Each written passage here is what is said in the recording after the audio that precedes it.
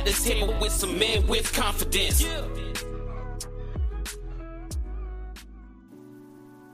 And welcome to Men in Confidence Sharing, where we, mature men, have mature conversations. And today we're joined by two members of our crew. So we're going to say hello to Rhino. What's up, everybody? And hello to Terrence. Grand Risings, peoples, Grand Risings. So sophisticated. All right, so we have a few topics on board for you today. Okay, so we're going to start off with the topic of Brittney Griner. I'm pretty sure everyone's familiar with her, what's going on in Russia, her recent sentencing, and how this is all played out in the news. So, question number one on the board for today. What are your thoughts on Brittney Griner and her legal issues in sentencing?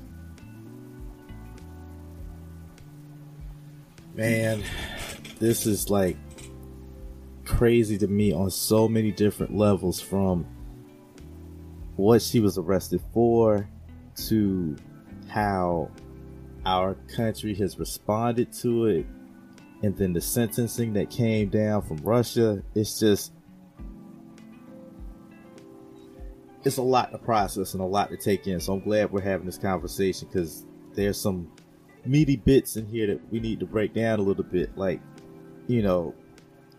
for starters, just the initial response to this professional athlete, person of stature in our country, was arrested, and it was almost as if there was a hesitation to do anything to get involved. There was kind of like this hiccup or stutter with, we've got to go back, we've got to go support Brittney and free Brittney. And I thought to myself, why are we hesitating? Why aren't we all over this? I seem to recall an incident involving some college players having an issue in China, and people were a lot more quick to respond. So what gives? Fast forward that to now, we got this 9-year sentence thrown down, and people in America have lost their minds. Like, oh my God, I can't believe this has happened. Are y'all familiar with 3 strikes? Do you know how that works? I mean, 9 years sounds like a long time, but when you got people serving life, this is... I'm still trying to kind of rein all of my thoughts in on this, because this is just like so many things and moving pieces going on here that it's just a lot to process, man. It's a lot to process. Right. And dare I say it? Well, I'm going to say it before you in the audience and my boys here say it. I am pulling the race card. It seems Dave Chappelle was right. Terrorists don't take black hostages. And his point in saying that was the government won't care. And I kind of feel like they don't care. We've seen them hop on other cases pretty quickly and get the ball moving and got things done. But with this, it's like Terrence was saying, there's some hesitation. Why is there hesitation? What's the deal? Are we going to do something about this or not? Or are we just going to talk about it? And it seemed like all we did was just talk about it. But then there's the other side of the coin. And we were actually kind of talking about this, kind of hit on this before we even started. Americans in other countries behaving like Americans. Things that we do here in America, not going to slide in other countries. All right. Here in America, like for instance, I live in Washington State. Weed is legal here in the state. I can actually have a joint on me when I'm pulled over, and the cops can't do anything about it. They can push the issue if they want to, but for the most part, I'm not smoking it. It's unlit. It's in my pocket. You can't do anything to me. It's legal, bruh. But in other countries, they don't take too kindly to their laws being broken. And I'm remembering a certain kid in Singapore about 30 years ago who found that out pretty gruesomely, that you can't just buy a can of spray paint and start tagging everything. He got caned, and they tried to stop them from caning them, and Singapore was like, no, American or not, he came over here, he broke our laws, he pays the price. Dude got caned. Privilege ignored. So, I don't know what this means for Brittany Griner. Sure, she was given 9 years. Maybe somebody somewhere in our country, in our government, can pull some strings and work out some deals and get her out of there if they care enough to do so. But if not, it looks like she'll be doing 9 years and her career in basketball is over. Sad, but it is what it is. I don't know if Tony has something to say about that. So I think the two of you think that it's very complicated. I don't think it's very complicated at all. I think that... Okay, so before I answer the question, let me just lay out a few things. That Brittany Griner, like how people say you can play the black card? Brittany Griner got like about 3 minority cards she could play. True story. She can play the black, the woman, and the LGBT card. Like, she could throw them all in, 3 of a kind. Bam, bam, bam. You would think that there would be a huge uproar to get her back. Not as much as you would expect from any of the minorities. I think that this is really as simple as she did something that she's used to getting away with in another country, and she did it at a time when the United States and that country aren't getting along very well. So now she's a pawn in a political game. Like, her transaction or her offense really isn't important. Like, it didn't matter what she did. They're going to use her because she has a certain amount of name recognition, a certain amount of name value, in order to get what they want from the United States. I think they're trying to get the release of someone, I think he's called like the Merchant of Death or something like that. And I'm like, someone with that name, I don't think we should let him out. Right? If we have the Merchant of Death, I don't think that person needs to be allowed to reopen their business. So right now, it's, to give you a basketball analogy, like she looking like Kyrie and Kevin Durant trying to get a trade out of Brooklyn, right?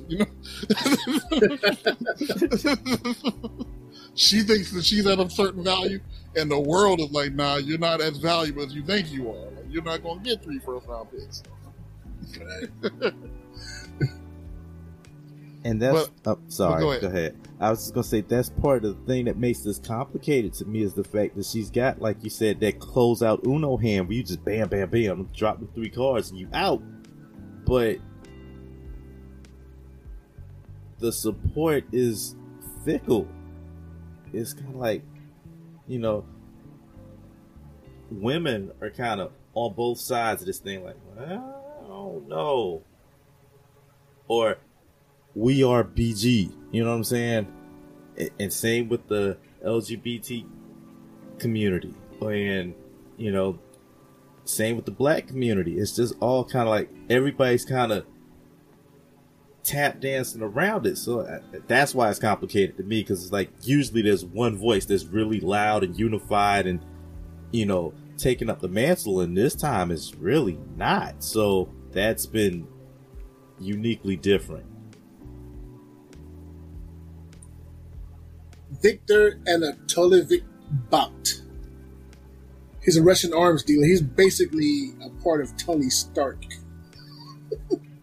He was an entrepreneur, former Soviet military translator, and he used his multiple air transport companies to smuggle weapons since the collapse of the Soviet Union from Eastern Europe to Africa and the Middle East during the 90s and the early 2000s. He is the Merchant of Death. When you said Merchant of Death, it made me think about Tony Stark. I'm sorry. But he said, maybe we should let this guy out. I personally don't think it'll make a difference if we do let him out or not, because the black market for firearms is a $1 billion industry. With him being locked up, guns are still being transported all around the world. You can believe that. Believe it. So I would dare say I would make the trade for him and Brittany. So we get to give them Russian John Wick for Brittany Griner. And it's funny because when you were reading off all the stats, I'm like, okay, Merchant of Death, Lethal Man and all of this connection. So what's your 3-point rate? How many assists you give? How many points per game you land? He's a very valuable commodity in their eyes, apparently. So, look, maybe I haven't seen enough film on the guy, but something they're after. They want him back for a reason. I don't know if they want to prosecute him, or maybe it's the valuable information that he holds, or maybe it's who he is. I mean, he's a military translator, and he has all these companies that he used to ship weapons around the world. I'm sure the guy knows something that could be of value to the Soviet Union or to whoever, to whatever party out there that wants him. He's certainly an asset on the board, so they're not requesting them back for nothing. Right. I don't think they will request him back to imprison him or to do anything to him, because we already got him locked up. Like he's already off the board. The only reason I can think of to bring him back would be to reactivate him, to make him active again. Which sounds bad for business, unfortunately. Well, if I understood Nicolas Cage's movie message, it would be profitable to have him on the board, because everybody be focused on him, and like magicians, all these other entities can continue to operate. Oh no, it's not us, it's him. Y'all let the Merchant of Death out. Don't look at my left hand. Don't look at what it's doing, making its deals, passing its billions. You look at the Merchant of Death. It's him. He's the one. Yeah, keep your attention over here while I stab you with this one. Right. Sounds right. So she is being imprisoned for basically the vape of marijuana. So I guess looking back at America, and Rhino State not included, is it time to federally legalize weed? Oh my goodness. I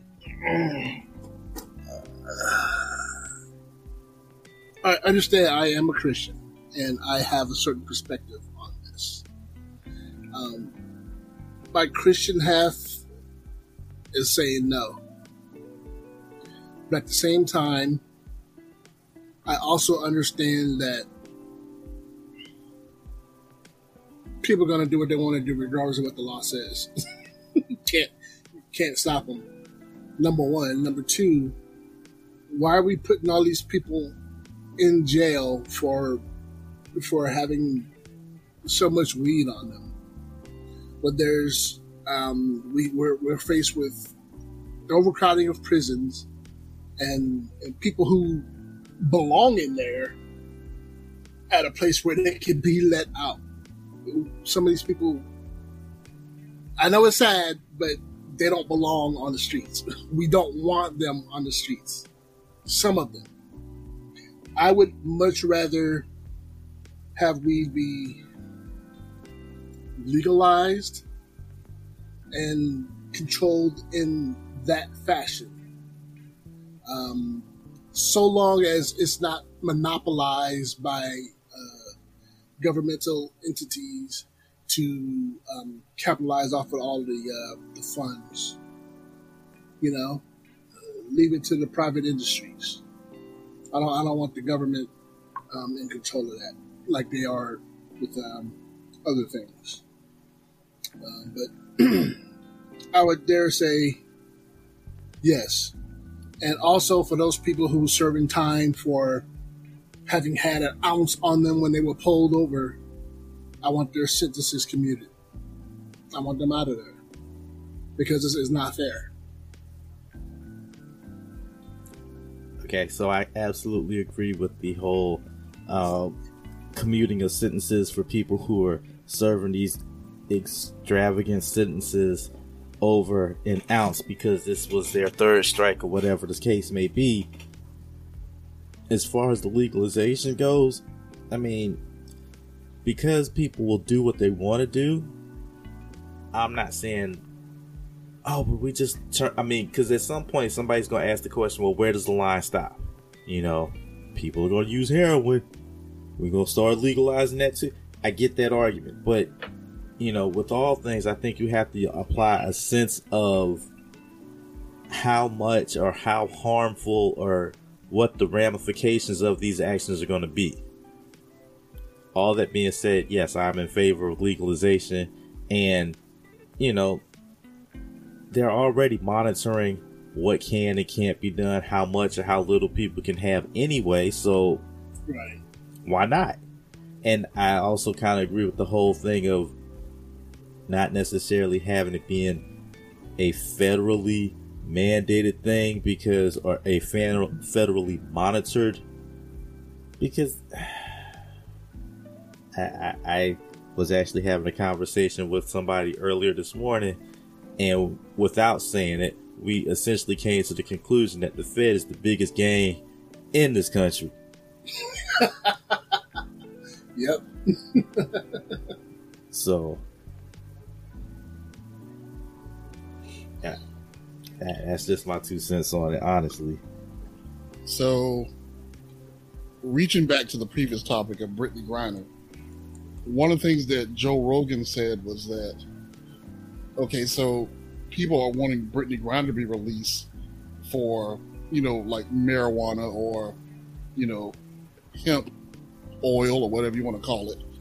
And there's people in American prisons right now for very similar or lesser crimes. Like, why should she get to get out? Because she shoots basketball? Like, why not let these other people out?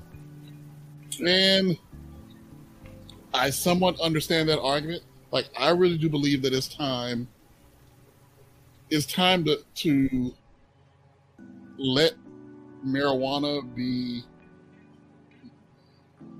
free to use, mainly because it's basically, it costs too much money to try to stop it, right? They're spending way too much money trying to limit and police it than it's worth. To me, the solution is simple. Treat it like cigarettes. You know, let it out there and tax the bejesus out of it. Right. You can pay for brand new infrastructure off of this marijuana. Right. And if you look at the states that legalize marijuana, them suckers are doing just fine economically. Like what was it, Colorado, Seattle, like all of them got a bump because they're taxing it and they're making money off of it. And I'm like, shoot, just make that sucker, make it legal, or, you know, countrywide, and hit it up for taxes just like you do Just like you do cigarettes, just like you do alcohol. Yep. You know? I was about to say, I don't know what the roads are like out in Seattle, man, but I'm tired of potholes all over the place. That infrastructure thing really kind of resonated with me. So I was going to ask Rhino, what's them streets like out your way, man? Oh, they suck, bro. They suck. Somebody's making that cash. Someone's making that weed cash. And I know these drug dealers are walking around with a pocket full of cash because it's not federally legal here. It's statewide is legal. Federally, Right. it is illegal. So as soon as they go and deposit that money in the bank, you getting arrested for money laundering. There's a dude that I heard of has a house full of cash. You can't put it in the bank because the minute he do, you're under arrest. Money laundering. But there are a lot of positives for legalizing it in terms of the revenue and what that revenue could do. But at the end of the day is what the American government will do. Because when people see dollar signs, they act different. You know, Of course. money changes people, as it were. You know, so but hopefully they can, if they want to really do something, if they really want to do something historic, legalize it, set the limits, make the limits known to the world so that people aren't just helter-skelter 12-year-old walking around with a blunt in his mouth. No, we don't want that. You know, we do want a modicum of control. But there's another revenue stream that can be used to better other things, and they're also freeing up bed in prisons for people who deserve to be there. And notice I'm prefacing it with people who deserve to be there because some people, they belong in prison. I know y'all don't want to hear that, but some people belong behind bars. You don't get the roam free, all right? Because you shoot too many people, all right? You're stabby, you know, Stabby McStabberson. No, you go to jail, all right? If you just had a joint on you when the cops pulled you over and stopped you, no, you could come back out, go ahead and enjoy your life. You know, watch your step, be careful, don't do anything stupid. Let's see, you said something just now that always kind of strikes me when these conversations come up, because I feel like people go to an extreme. Like you mentioned regulating things because we don't want 12-year-olds walking around with joints and just smoking willy-nilly. It always bothers me that people don't think things through in a progression. It's like, you know, we go from weed's illegal to it's federally legalized, and that automatically means that 90% of the population is just out here walking in a cloud, literally, of marijuana smoke. It's just like, it's not. Is that what you think? Is that really how thoughts process through your mind, that people are just going to, oh, well, the ban is up, so we just go, come on now. Because there's still, the people who were still against it are still going to be against it. Right. And I get that, but I have a unique perspective on this because I've had to deal with it personally. I've had to deal with it professionally. I had a guy, he was leaving work. It's my job to check him and to clear him to make sure he doesn't have anything he shouldn't have. The guy had weed on. And I had to let him know, hey, you can't bring this here. All right? And he wants to argue with me about whether or not it's legal. And that's not the case, bro. It's not the legalization of it. We all know it's legal. But you can't bring it on the job. You can't smoke it on your lunch break. All right? You can't bring beer in here. You wouldn't drink a 6-pack and then go to work, would you? Because we're here around a bunch of moving parts, and if you're not together, you're going to injure yourself or someone else. Right. So that is still the case. So you've got to, If you want to smoke it, fine. Smoke it at home, in the safety of your home, but don't bring it to work. And that's all I'm trying to tell the guy. But he wanted to argue about me about how legal it is. And I'm like, dude, that's not the issue here. The issue is you bringing it to a workplace with a bunch of moving parts, and the rules still state that you can't bring it here. You know, so there are going to be those people out there that are like, oh, it's legal now. I can do whatever I want. Take my shirt off and walk around naked and smoke it. No, you can't. You can't. Do that at home. Walk around naked in your backyard smoking weed. Don't go out in public. You can't do that. There will always be somebody that's going to just lose their mind and go full bore past the boundaries. Always. I do agree with that for the most part. That whenever you're making a rule or a law, you have to take it to the extremes to see how far someone can manipulate that law. I'm not saying that that's actually going to be what you see in real life, but like, okay, so if we make this legal, you actually have to think ahead and be like, how can someone abuse this right? Because someone, maybe not many people, but at least someone is going to try to abuse this and try to make it work for them. Like if you don't put an age limit on it, I promise you some parent is going to let their 9-year-old tote. Like, come here, boy. Hit this one time, but a one time. Take a bit of this.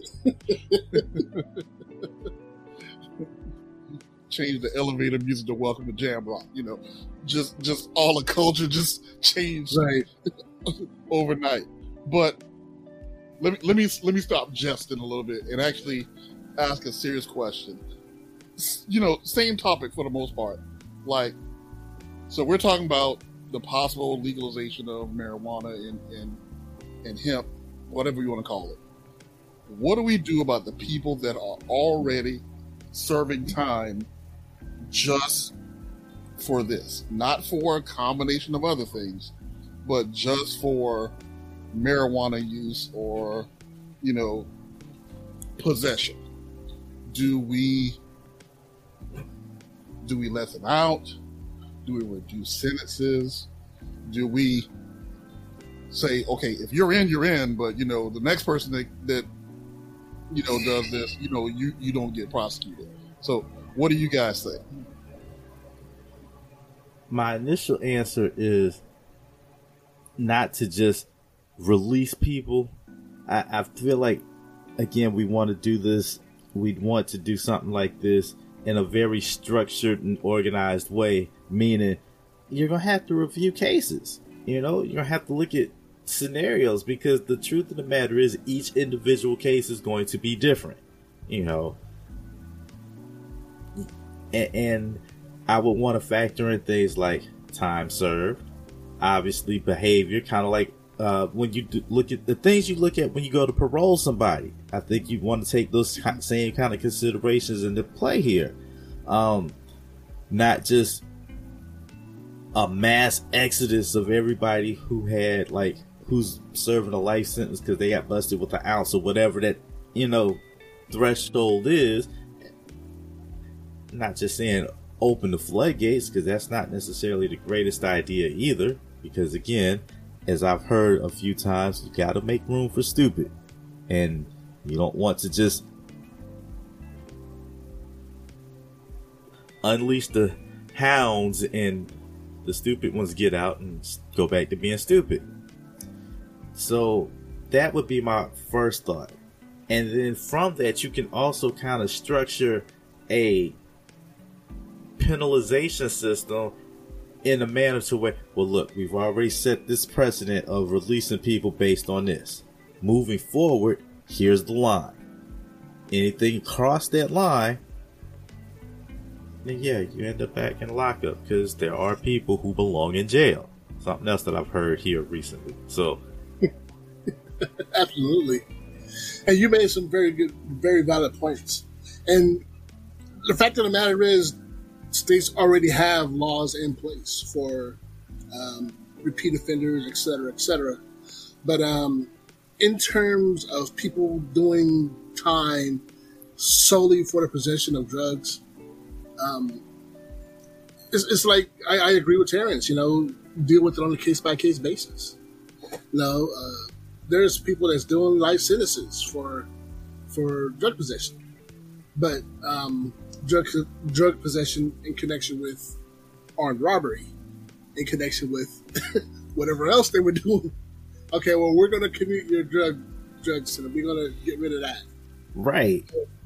You still pull a gun and rob somebody. You still... I mean, you don't get a free pass. Yeah, we're not just going to let you out to go do that again and go find that person. Let them try to take revenge. No, you're still going to pay for that because robbery isn't legal. We're not going to legalize that. Weed, yes. Robbery, no. Strong arm robbery, definitely not. Basically, it's just not going to happen. But I think I thought I heard Chicago did something where they were commuting sentences, and because they changed the way they dealt with drug offenders. But don't quote me on that. I'm still looking for the source of the idea. But I thought I heard it in the news somewhere where they were actually doing that. But don't quote me on that. I may have to get back to you on that. Okay. Okay, so to segue into the next topic, one of the main reasons for marijuana usage is to deal with a person's emotional state or how they're feeling right now. A lot of people take marijuana because they're trying to escape depression. So, simple question, how do you manage depression when you're depressed? What do you do? How do you cope? Well, as somebody with depression, I haven't tried weed. I know there's a bunch of weed heads out there probably saying, "Yeah, you should try it, bro." No, I don't think so. It's not my jam. I've managed depression in a lot of ways. My main way of managing depression is distracting myself. So I'll play copious amounts of video games. I'll go to the gym.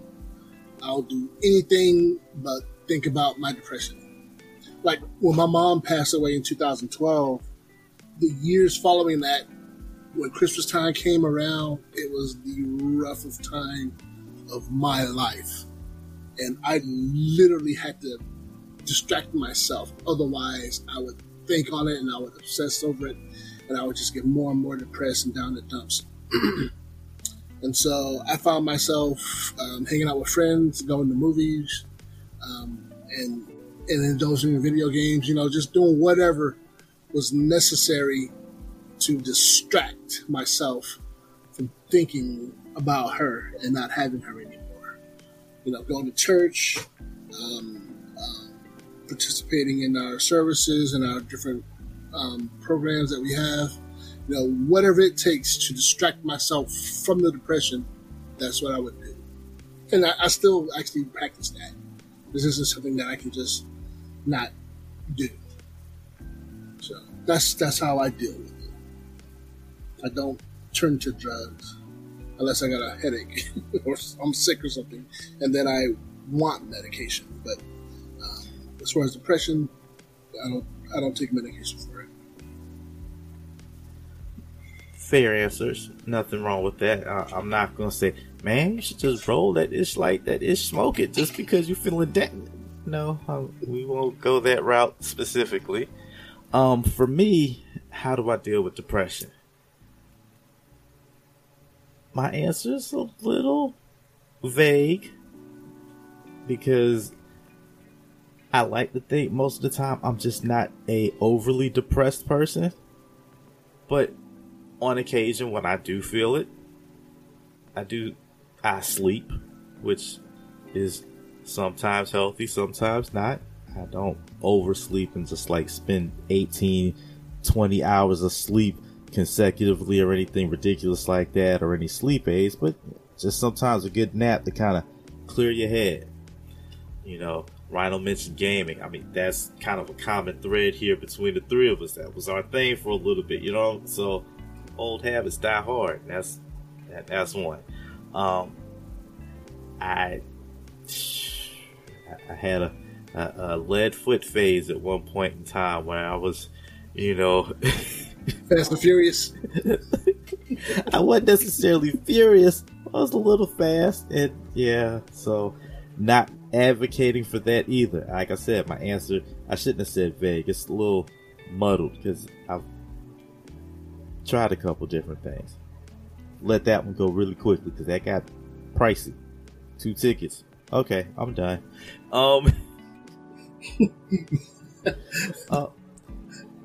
Right now, as I've gotten old, I've got a family now, so that's absolutely a good way to help deal with depression. Just spending time with them. It's hard to be around these kids sometimes and be depressed because they are characters. As best way to put it, they are just characters, man, and I can't help but have your spirits lifted.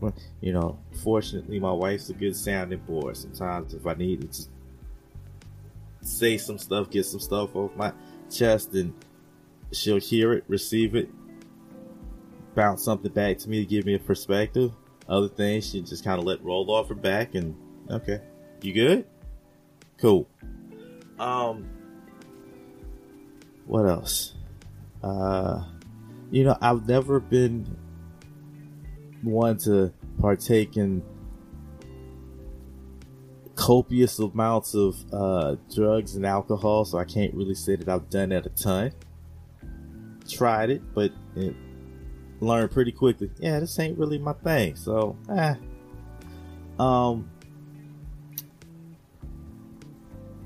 I've one that was really good, and I tend to lean back to on occasion is writing, and I'm not writing poems. I'm not writing like songs or anything. Just literally writing.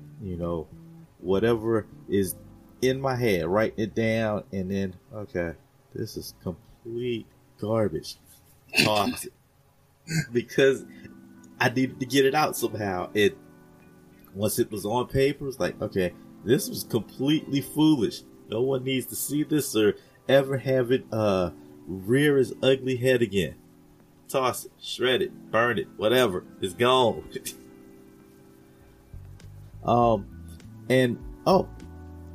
did I not miss this big glaring example here? This platform. Not necessarily the stuff that we do when we have the hot now sign going, but before and after these sessions, man, this has been like some of the best therapy.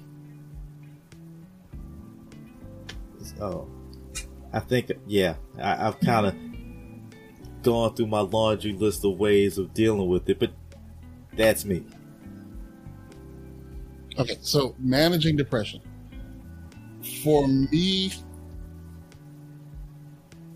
I believe that for me, managing depression is more preventive than actually doing things once I get depressed. For me, it's more about knowing how you can get depressed, knowing triggers that you have, and it's like a sliding board, right? Like the bottom of the sliding board is depression. If you feel yourself sliding, then you need to stop yourself from sliding. And you need to do things to prevent yourself from getting your behind on that sliding board in the first place. Now, some of the things that I do, music is always an escape. That always cheers me up, brings me back. Like Terrence mentioned, conversations between us. Being around people, not just everybody, not just everybody. People, the population, but your people, people that are close to you, people who you can stand for an extended period of time. Everybody ain't on that list, but right.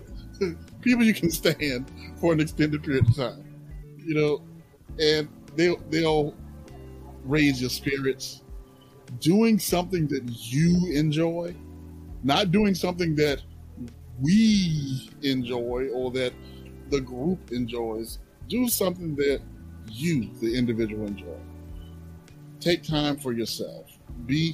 Enjoy your own company at times. One for me, be creative. Create something. Make something. Do something. Learn something that you didn't know before. Even if it's as simple as a new word, or even if it's like watching home improvement videos. Like, I don't have none of them tools, but if I ever had to lay drywall, I would know how to do it. You know, if I had some drywall screws, and a drywall gun, I would be good. You know, and also a lot of his mindset, like don't compare yourself to others. Don't try to live that social media lifestyle, you know, baller, everything, you know. I'm going on big trips and spending mad dollars and throwing Benjamins in the sky. Like, nah, catch the Benjamins out the sky, put them in your pocket. No, there's no time for that.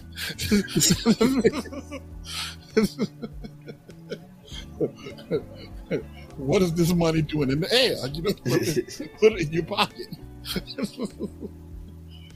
But to me, it's a lot of it is preventative.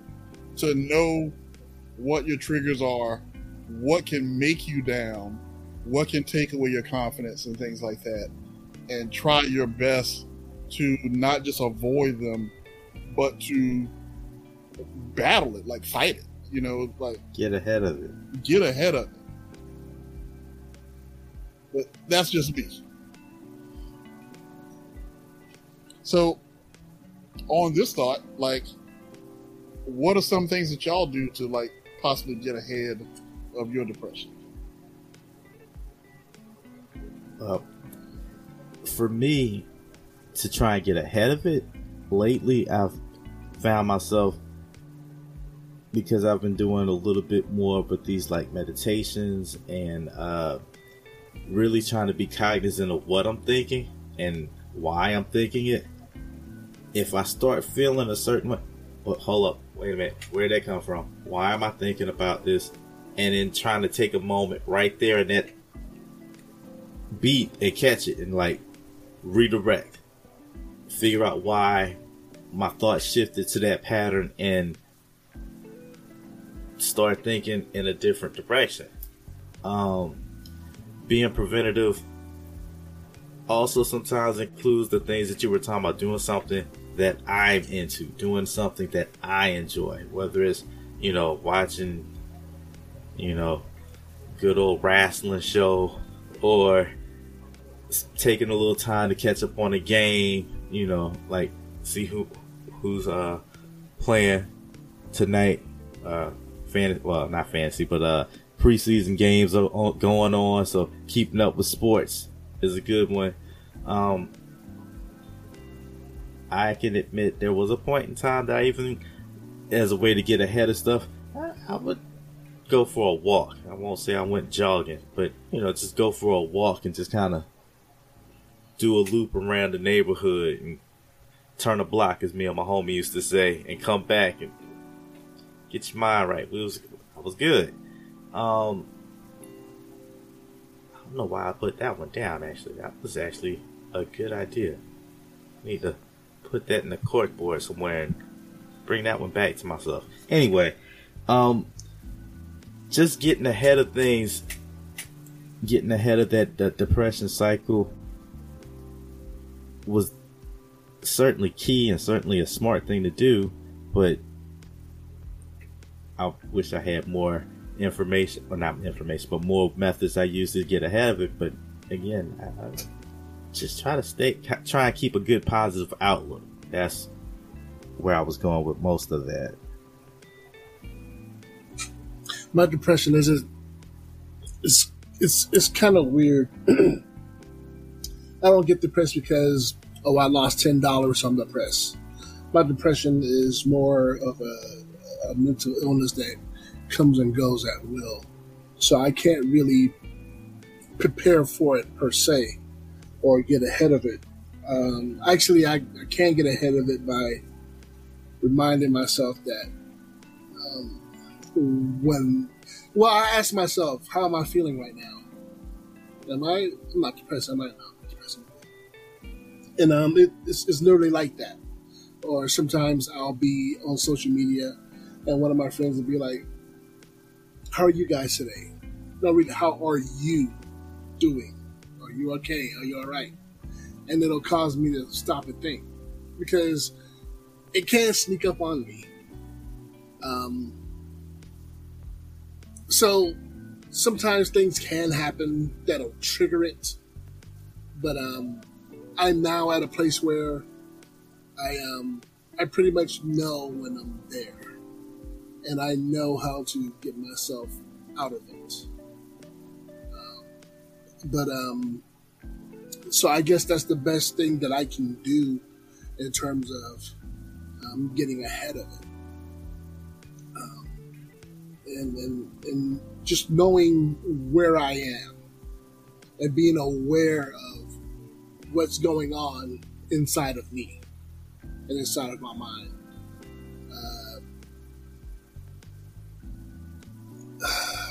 I really do need to find a good therapist. I have so much that I need to unpack and set in order and say, see? And just to have them say, okay, Mr. Grant, this is what you need to do. But, and I'm trying not to go into all that right now, but my point is, I deal with it by being aware that at any time I can slip into it, and I got to be able to pull myself back out of it so that I'm not in it for 6 months. I'm not in it for 2 years. I'm not in it for, for too long a period of time. Awareness is key. I mean, that's a big thing, I think.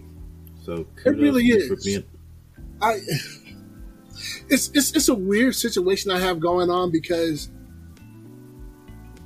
it's like having mental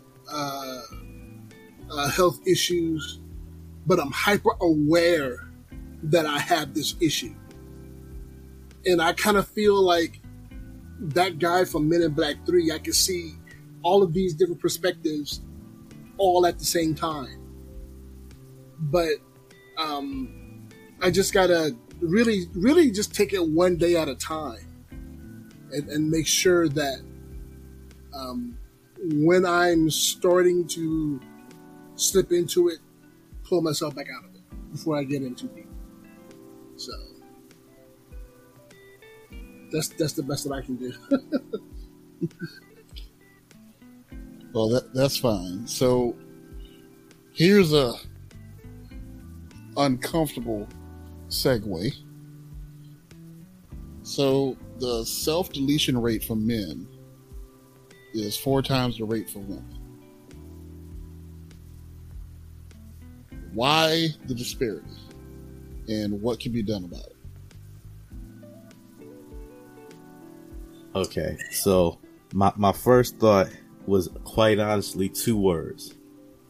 And those 2 words are 2 words. You'll get this as soon as I said it. Do something.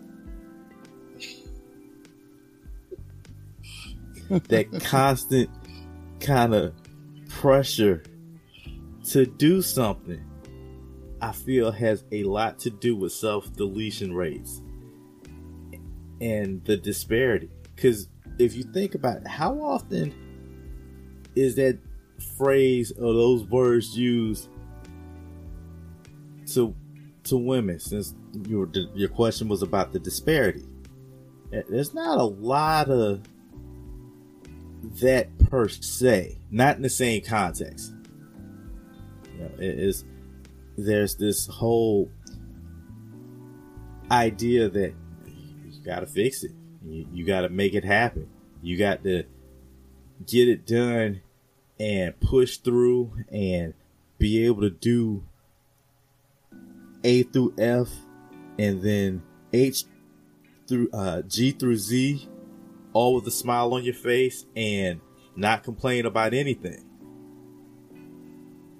You know, we were talking about things to do to get ahead of depression and things to do to deal with it. If you're constantly carrying that kind of weight and that kind of pressure, you know, people all have a breaking point of sorts, and unfortunately, self-deletion is one of those things that turns into a viable answer. It's really sad because men, we're it's like you said, we're under a lot of pressure, and the same way, like I heard this lady talking, she was talking about, you know, her as a black female, and she was talking about something that's really toxic that people don't think is toxic, but it's toxic. Telling women, you're a strong black woman. And she's like, I'm not strong. I'm not strong. If I don't have to be strong, why do I have to be strong? You know, I'm a woman. I have vulnerabilities, and, you know, et cetera, et cetera. And it's the same for men. You know, we're told to be tough. And you better not cry, boy. I remember being told that. You better not cry, boy. But, you know, I was a kind of kid. I wore my feelings on my sleeves anyway. You know, it just is what it is. But I'm like, why do we force ourselves into this position to take on so much? Granted, we're tough and we're resilient and we can deal with a lot. But, it's like you said, everybody has a breaking point. You know, everyone can only bear so much. A point comes when you got to step away and be like, hey, look, this is too much. This is too much. I'm going to step away. Respect my decision to step away. Don't try to shame me because I'm stepping away. Don't try to call me a chump or whatever. You know, I'm just going to step away and get myself together, and then I'll come back. Can everybody respect that? You know, and we're just under so much intense pressure. And sometimes that pressure is self-imposed. It's self-imposed because we've been taught, no, you gotta be this, you gotta be that. You know, and I've been in positions where I had to be the strong one. I had to be the one that's not breaking, and I held my place. You know, I stood up and I stood in my spot. But when it was all said and done, I had to sit down and just do the famous face palm. But man, just that pressure, just that societal pressure to man up. You hear it all the time, man up. And it's usually from people who don't know what it means to be a man. What do you know? What do you know about manning up? Don't you man up? But mental illness is such a tricky thing. It's kind of hard to pinpoint one single reason why men delete themselves. But it's worth talking about anyway. It's worth sorting out, looking at the numbers, looking at the statistics, and trying to figure out. Because eventually we're going to have to come up with something to kind of even this thing out into down to all to for I'm sorry, I'm kind of losing my words here, but it's good to talk about, because the more we talk about it, the more our minds think about it, and the better the easier it'll be for us to come up with the solution as a society. That is, so it's worth talking about. Yeah, unfortunately, I don't have an answer.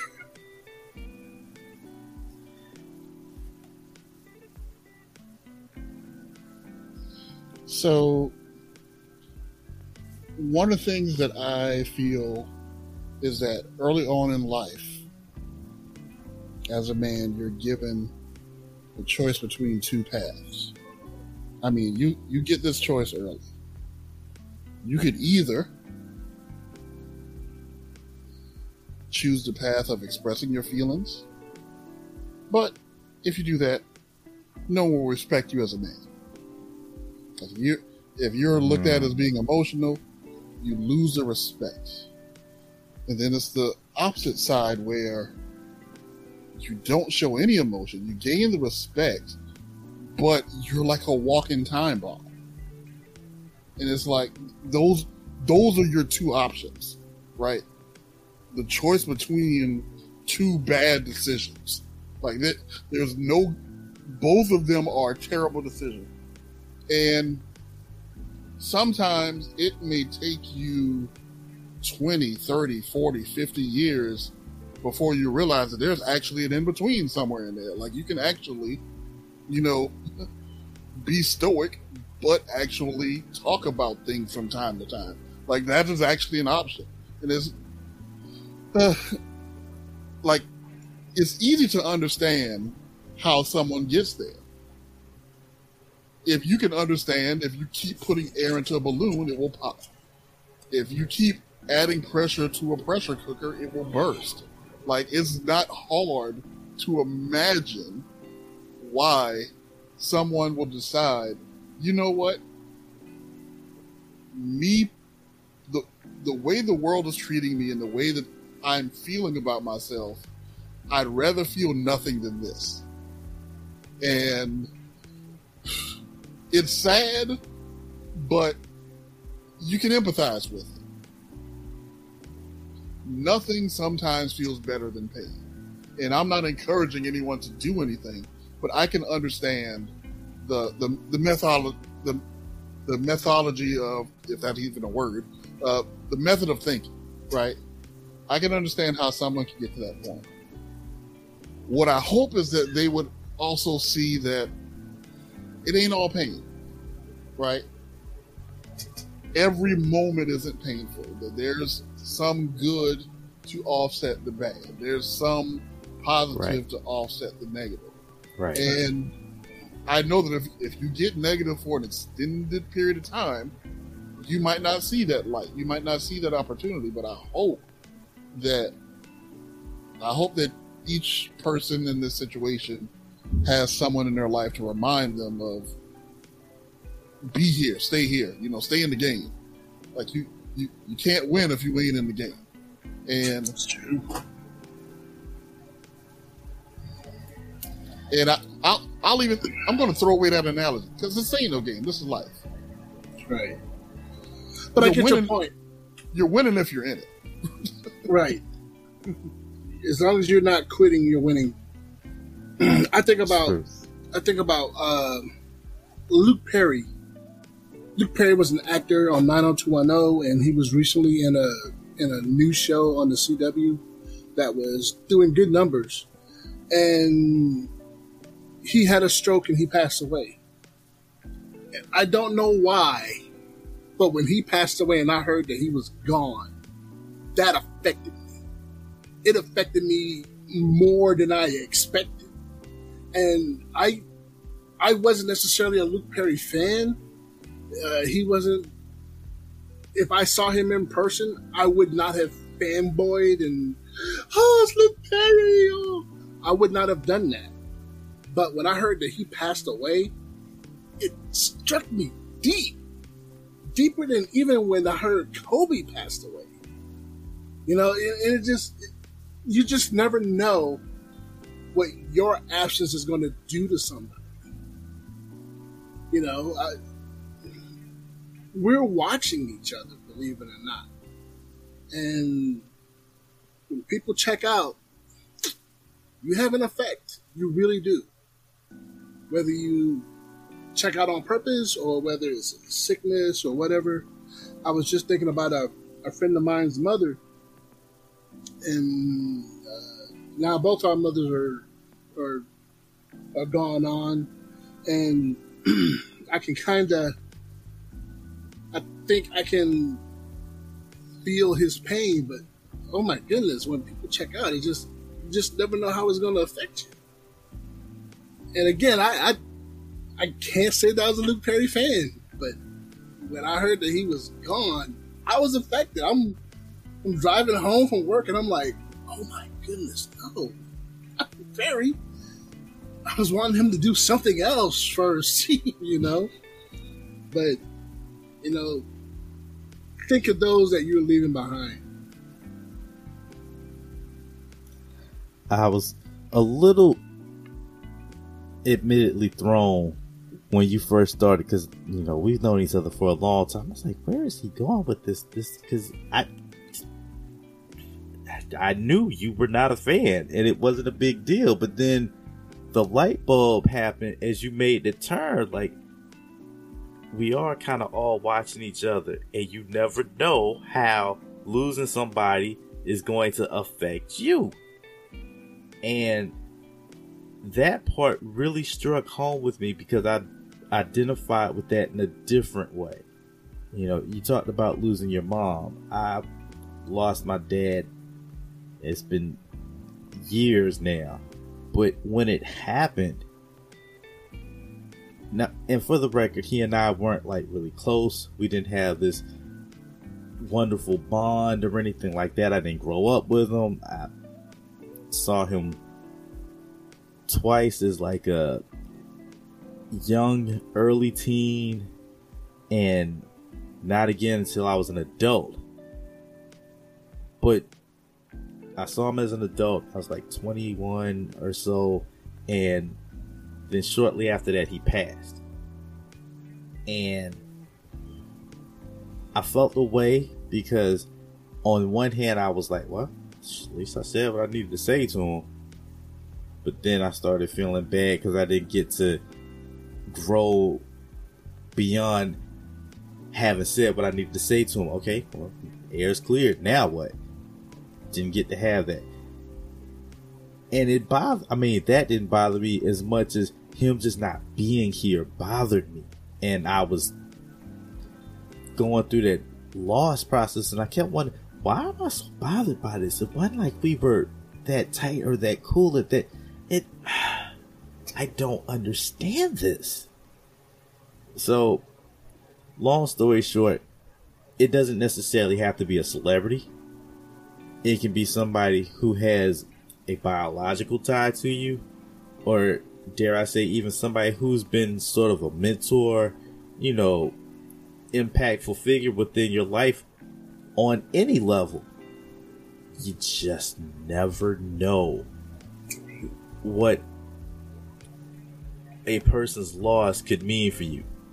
Conversely, that also means you don't know what you not being here may mean to someone else. Right. So for sake of the not knowing how you are affecting someone else, be mindful of it now.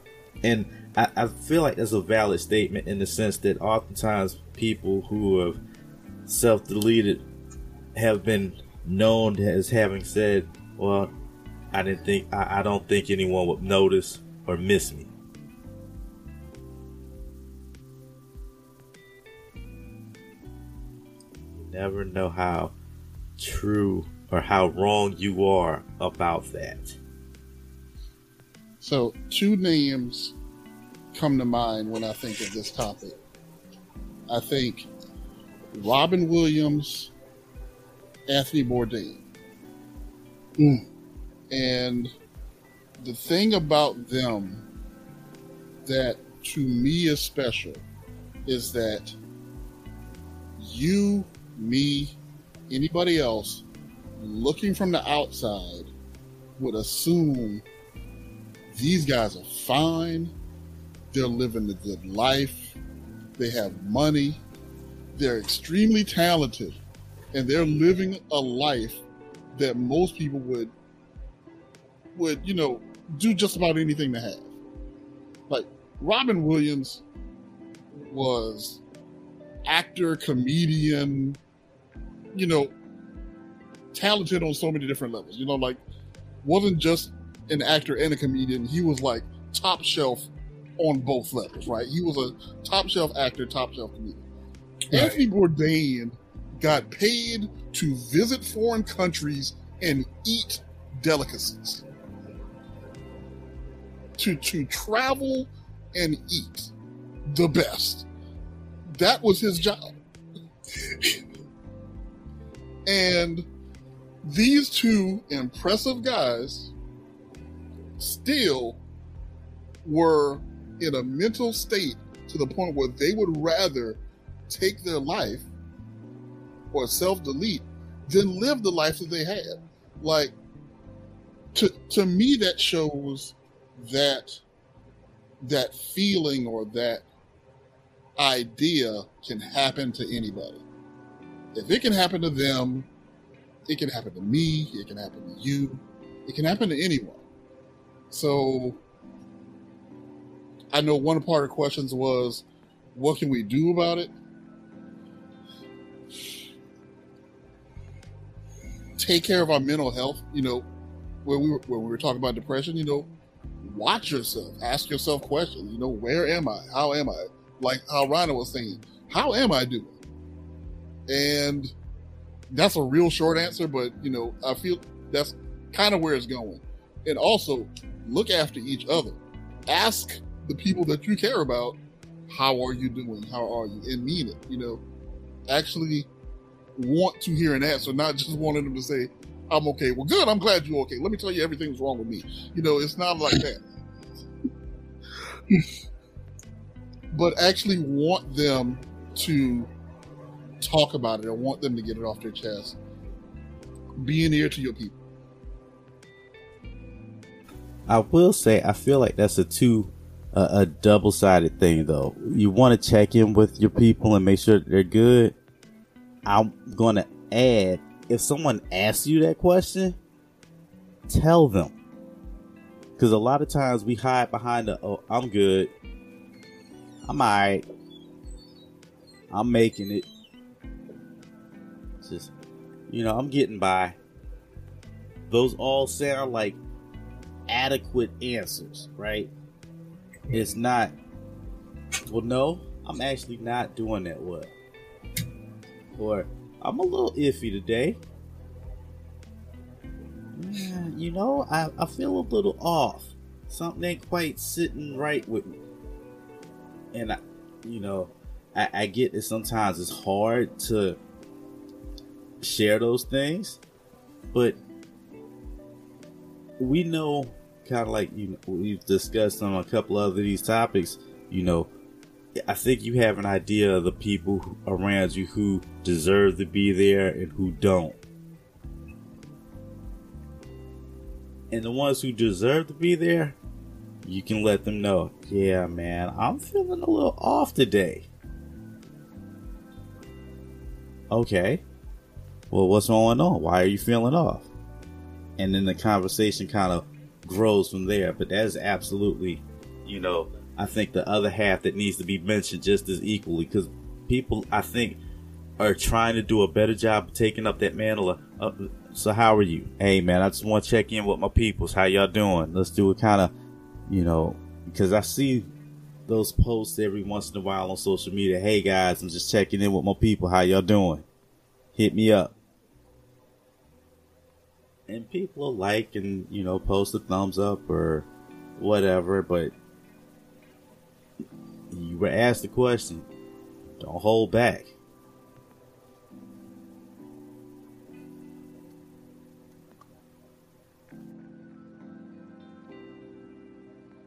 Okay, appreciate it. Okay, so